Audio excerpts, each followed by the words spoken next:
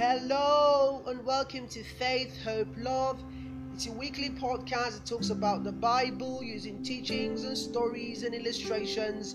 And this week we're going to be talking about the love test. 1 Corinthians 13 is a very famous scripture.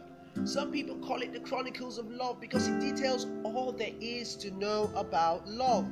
So let's read it together from verse 4 to 8. Love endures with patience and serenity. Love is kind and thoughtful, and is not jealous or envious. Love does not brag, and is not proud or arrogant.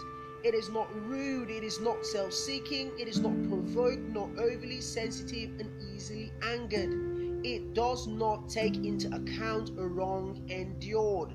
It does not rejoice at injustice, but rejoices with the truth when right and truth prevail.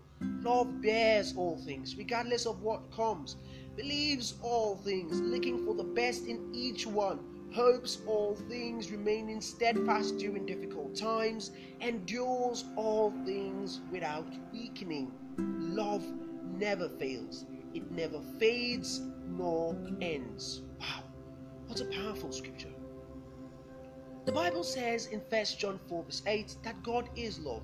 And so we can substitute love for God in that text, and we will have a description of the attributes of God's nature.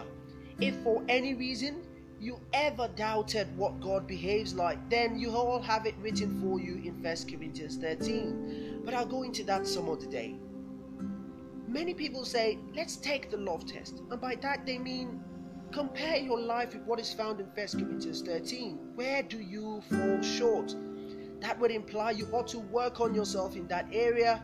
But that's not how God sees us, because He sees us perfected right now. Hebrews 10 verse 14. I dare say to you, if we can substitute God for love in 1 Corinthians 13, then we can also impute our name right there, and that will be our present, our reality.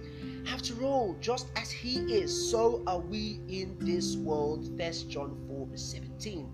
It follows therefore that the verse can read that David is patient, David is kind, David is not jealous, David is not envious.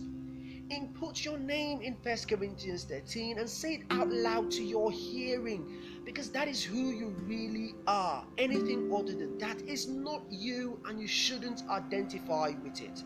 Therefore, never say, I have a patience problem.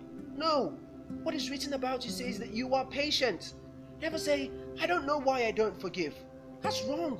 What is written about you is that you do not take into account a wrong endured. 1 Corinthians 13 verse 5. In the book of Jonah 2 verse 8, the Bible says that they that observe lying vanities forsake their own mercy. Therefore, don't evaluate yourself from lies that you see. Evaluate yourself from the word. Evaluate yourself as 1 Corinthians 13 evaluates you. And that's all I have for you this week. And until next week, I want you to recite the entire scripture, 1 Corinthians 13. Put your name right there and say it back to yourself, because that is who you really are.